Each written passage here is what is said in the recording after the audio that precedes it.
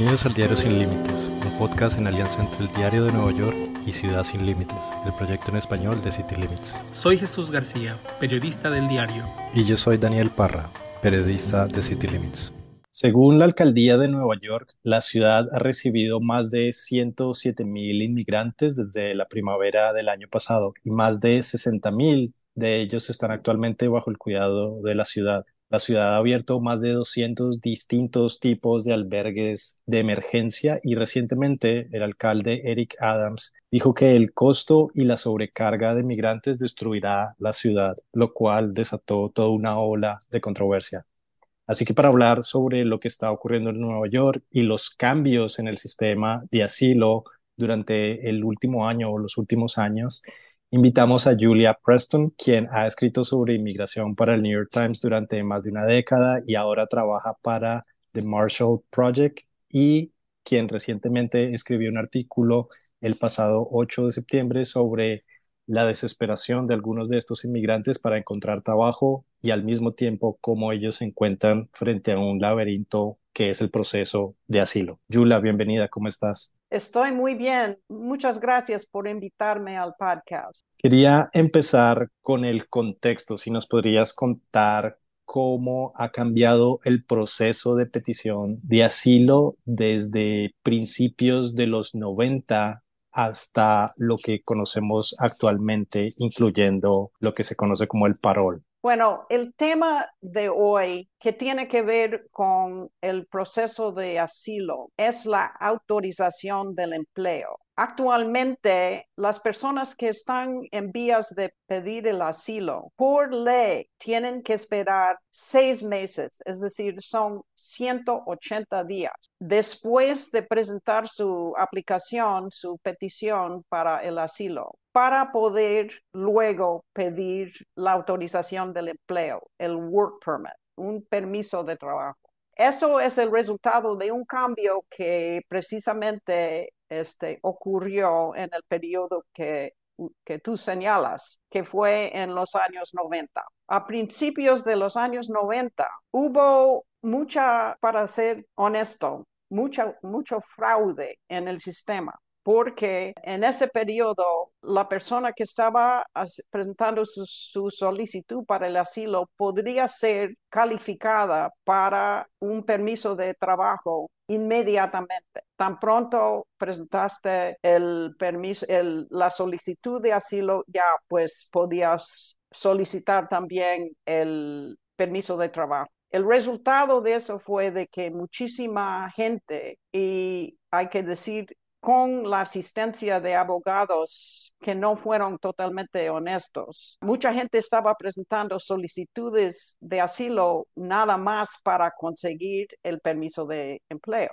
Entonces, se cambió la ley y se introdujo los términos que existen hoy, que es que la persona que está buscando el asilo tiene que esperar 180 días después de presentar su solicitud. Básicamente que la mayoría de las personas que están, por ejemplo, en Nueva York, ya podrían aplicar por la petición de asilo porque lo deben de hacer en un periodo máximo de 1 año de estancia en Estados Unidos y después poder aplicar por la autorización de empleo. ¿Estamos correctos en esa parte? En primer lugar, yo creo que habría que poner un poco más de contexto. Yo creo que la mayoría de las personas que están viniendo a Nueva York ahora, pues realmente están buscando el asilo porque esa es la única vía que se les ha presentado para poder legalizar su situación.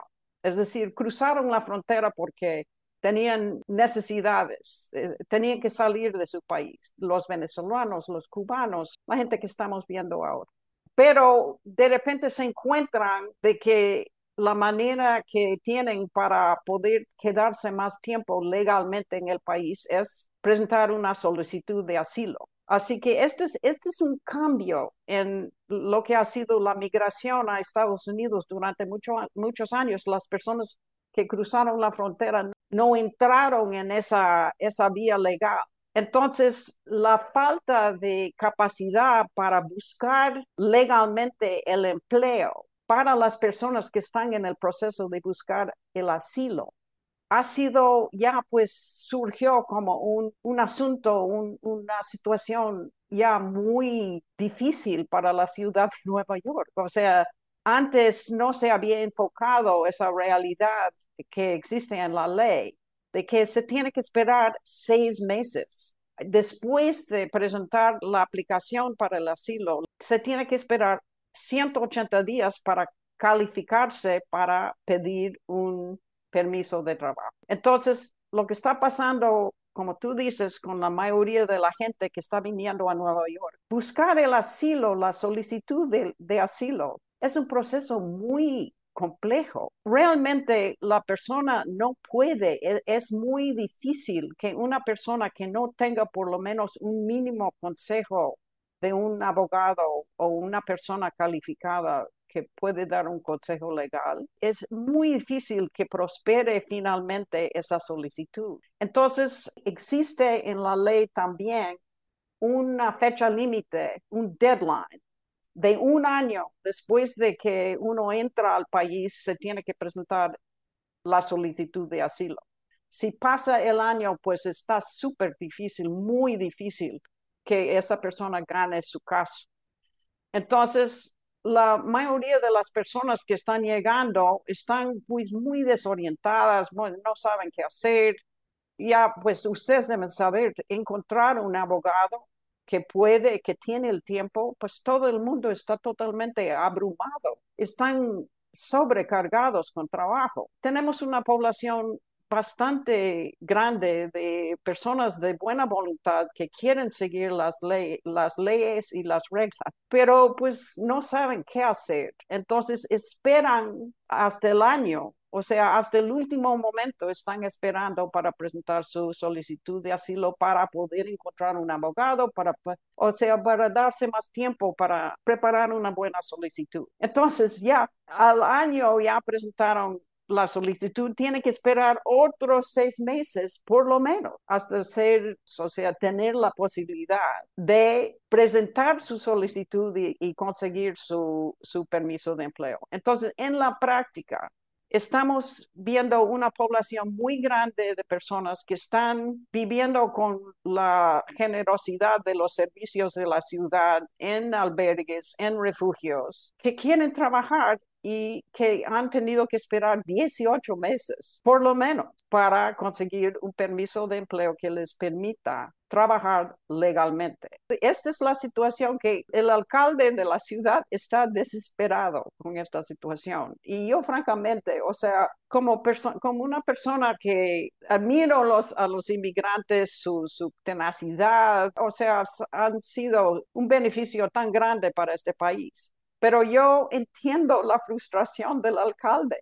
O sea, se le ha presentado una situación que, como él mismo dice, no puedo solucionar nunca he visto un problema que no puedo solucionar. La realidad de que esta gente quiere trabajar y no puede trabajar es una realidad que él realmente no puede solucionar. Entonces está súper frustrado. El alcalde está frustrado porque justamente muchos de los cambios que se necesitarían hacer vendrían del gobierno federal. ¿Nos podrías explicar cómo funciona el actual proceso de parole y cómo el gobierno, después de la presión que ejerció el alcalde Eric Adams, reaccionó un poco y envió como unas notificaciones, unas alertas a todos aquellos que ya están elegibles o ya son elegibles para este permiso de trabajo? La presión, un poco, podemos decir, descortés, a veces del alcalde de la ciudad, tuvo un impacto en Washington. La administración del presidente Biden no ha querido meterse en este lío de la inmigración. Es un problema muy difícil. Pero al final, las protestas del alcalde de la ciudad de Nueva York y otros demócratas principalmente, la gobernadora de Massachusetts, o sea, ha habido un clamor del Partido Demócrata para que la Casa Blanca solucione el problema. Existe en la ley de inmigración otro canal, otra ruta, que es aparte de lo que es el asilo, que se llama un parole. No es lo que un parole sería en el sistema de justicia, por ejemplo, que creo que eso ha causado muchísima confusión. Un parole en la inmigración es un permiso no para salir de algo, de la cárcel o algo así, sino para entrar al país. Pero es un permiso temporario que no da ningún tipo de estatus migratorio. Es simplemente un permiso, el gobierno federal da permiso a esa persona para entrar al país. Pero resulta de que el parol, por regla, viene con un permiso de trabajo inmediato. La persona que tiene un parol, en la mayoría de los casos, puede aplicar inmediatamente para un permiso de empleo. Entonces, la administración, los expertos legales en la administración han sabido esto por bastante tiempo, pero fue la presión de los demócratas que los motivó a dar publicidad a este hecho. Es decir, en este año, personas de Cuba, Haití, Nicaragua y Venezuela han tenido un programa especial que les da parol para entrar al país. Y esas personas que tienen ese parol pueden aplicar inmediatamente para un permiso de empleo. Pero para Nueva York, lo que es más importante inmediatamente es las personas que han entrado en este año a través de la frontera con una cita con este app que está utilizando ahora el gobierno federal en la frontera que se llama CBP One. Las personas que han entrado con una cita con ese app, ellos tienen un parol y ellos pueden aplicar inmediatamente para un permiso de empleo. No tienen que esperar los 6 meses. Muchas personas que entraron en los últimos 18 meses a través de la frontera también recibieron paroles. El parol tiene una diferencia importante con el permiso de empleo que viene con el asilo. El permiso de empleo de un parol es solo válido por el periodo del parol. Entonces, hay mucha gente que vino el año pasado que solo les dieron un año. Esas personas, pues ya no tiene sentido buscar este permiso de empleo. Pero hay personas que recibieron paroles de 2 años o por más tiempo o que no tienen una fecha límite. Esas personas pueden tener la posibilidad de aplicar inmediatamente para un permiso de empleo. Entonces, lo que pasó es, a partir del 1 de septiembre, el gobierno federal ha estado enviando textos de alerta a las personas que ellos saben que tienen paroles y pueden aplicar inmediatamente para un permiso de empleo. En alianza con City Limits y el Diario de Nueva York, Factchequeado te comenta sobre desinformaciones que afectan a hispanohablantes y comunidades latinas. Quédate y escucha, porque esto está factchequeado. Hola, soy Tomoa Calzadilla de Factchequeado. Nos preguntaron a través del WhatsApp de Factchequeado qué sabíamos sobre la afirmación de un video en el que asegura que en Nueva York habían autorizado quitar el género a los recién nacidos. Y sí, Nueva York permite que los padres obtengan una partida de nacimiento con género X, no binario, para sus hijos. Desde 2018, la ciudad permite que los padres llenen una aplicación para que se corrija el certificado de nacimiento original que solo tenía las opciones de masculino, femenino o intersexual. Y desde enero de 2023, el estado de Nueva York permite que se emita un certificado de nacimiento nuevo que incluya la opción de género X. Tienes todos los detalles en factchequeado.com. Y ya sabes, si te llega un texto, video o audio y te parece sospechoso, mándalo a nuestro chat de WhatsApp, +1 646 873 6087 y nosotros verificamos.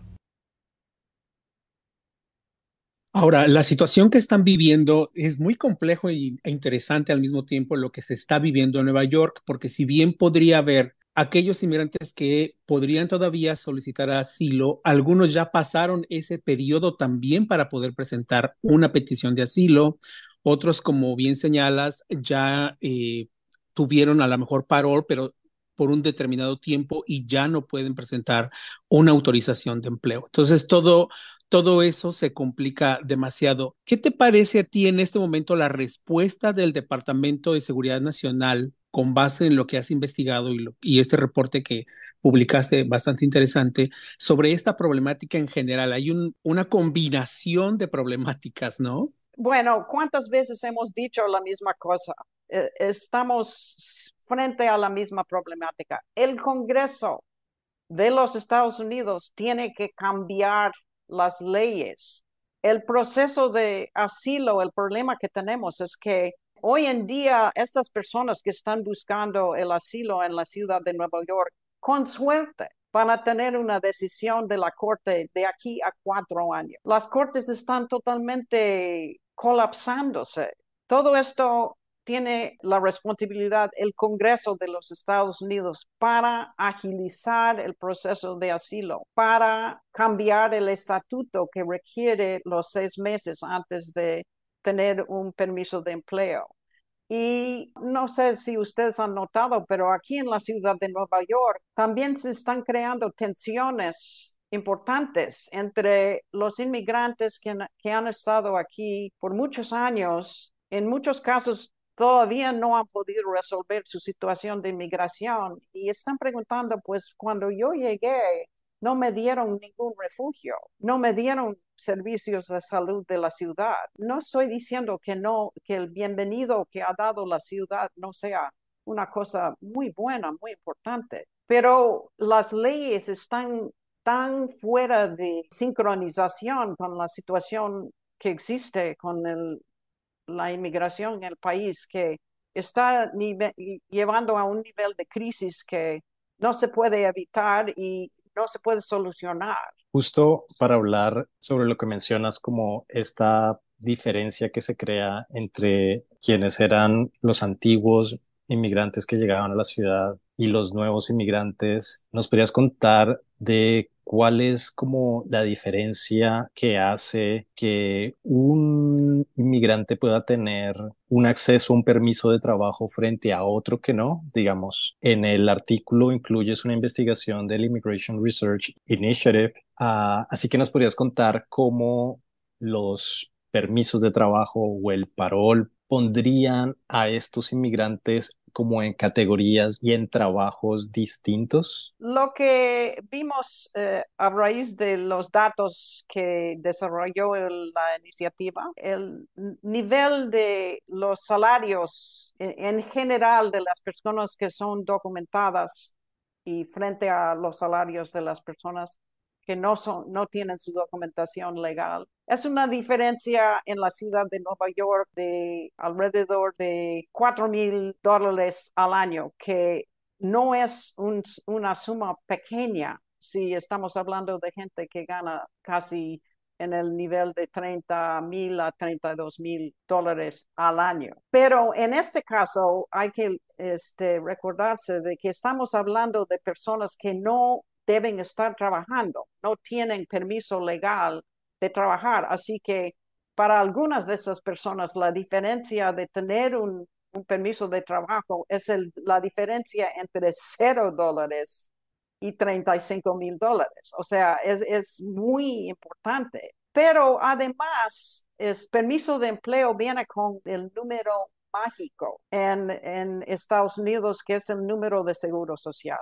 O sea, las puertas que se abren cuando uno tiene un número de seguro social son muy importantes. Estaba diciendo antes de que empezamos a hablar de que los venezolanos llaman al parole, este parole que les podría dar el permiso de trabajo, lo llaman un farol, porque no entiendo los términos legales y pues para ellos ven la luz que viene pues, si uno tiene este permiso de trabajo. Uno puede tener entrenamiento para una profesión y lo que vimos es que las ocupaciones, los trabajos que están haciendo los inmigrantes nuevos en la ciudad de Nueva York son precisamente los empleos en que hay muchísima demanda. O sea, personas que trabajan cuidando a los ancianos o a los niños en casa, personas que trabajan en restaurantes, todo tipo de servicio. Hay muchísima demanda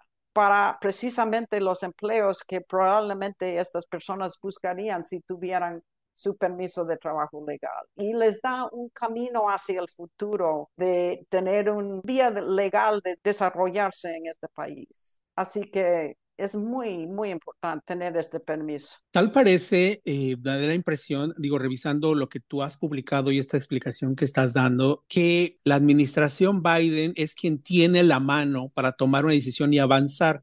Hay una postura por parte del Congreso, más de 100 congresistas demócratas, todos ellos están pidiendo justamente al gobierno que tome acción para otorgarles pues esta autorización de empleo, que significaría pues básicamente un perdón a la deportación, aunque sea limitada, entiendo, y organizaciones están buscando eso. Entonces, si no hay una decisión en el Congreso, la mano básicamente sería de la administración Biden, del Departamento de Seguridad Nacional. ¿Estamos en lo correcto con esta figura del parole? Sí, es decir, la administración Biden ha estado tomando muchas medidas para poder mover las tuercas del sistema, porque el Congreso realmente tiene que actuar para hacer un cambio sustantivo en la ley que podría realmente aliviar esta situación. Y esta situación con el parole es otro ejemplo de eso. Pero yo creo que sería bien que las personas que escuchen el podcast entiendan que sí hay posibilidad para posiblemente mucha gente. O sea, estamos hablando posiblemente de miles de personas que ya están en la ciudad de Nueva York, que pueden aplicar inmediatamente para un permiso de empleo. Ha cambiado la situación de tal vez de muchas personas. Necesitan el apoyo del gobierno de la ciudad, o sea, los centros de orientación que ya están abiertos. Ojalá, espero de que el gobierno de la ciudad, en vez de quejarse, realmente tome esta oportunidad para ver cómo pueden proveer ayuda a las personas para buscar estos permisos de empleos. El proceso es un poco diferente que el permiso de empleo del asilo. Entonces, pues ojalá que a raíz de este podcast podemos encender un fuego debajo de los oficiales de la ciudad de Nueva York para empezar a dar esta ayuda. Yo sé que hay muchísima buena voluntad en la ciudad. La cosa que ha hecho la ciudad es increíble. Todos los refugios, todos los centros de orientación, ha sido un esfuerzo realmente extraordinario que ha hecho, pero ahora hay una oportunidad para hacer más y que realmente puede mover personas hacia el empleo legal, y eso es la clave para aliviar los servicios de la ciudad que el alcalde de Nueva York tanto se está quejando de que ya no puede más. Julia, pues te agradecemos muchísimo ayudarnos a clarificar un poco porque es muy complejo. Y bueno, tu artículo nos explica bastante bien la problemática, por supuesto, de Marshall Project, donde lo pueden encontrar. Pues te agradecemos muchísimo y bueno, esperemos seguramente que no sea la última vez que te invitemos, por supuesto. Ok, sí. Ojalá, espero que sí. Muchas gracias por tu tiempo. Ok, gracias. Bye. Bye.